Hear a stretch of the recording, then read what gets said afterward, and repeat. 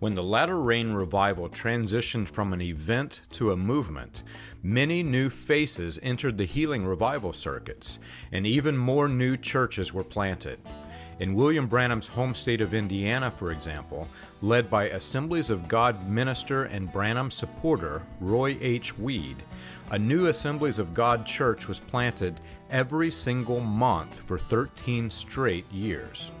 Indiana was considered a rogue state by the assemblies for their support of Latter Rain, due to what they considered to be heretical doctrine.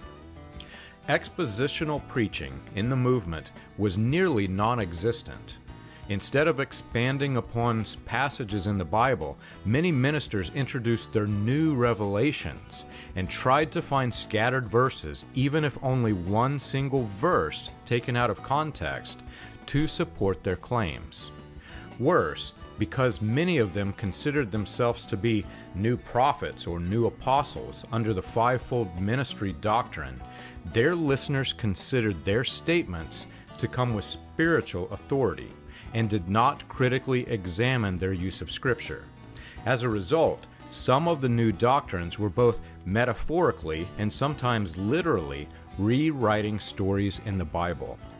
Such is the case with William Branham's altered story of Jezebel in the Bible. William Branham was against cosmetics and used Jezebel as his example. Jezebel of the Old Testament led Israel into idolatry, and that idolatry included human sacrifice. There was no greater evil. Her death represents the punishment for idolatry and human sacrifice. But leaders in the movement claimed that because a single verse states that she painted her face, God punished her for cosmetics.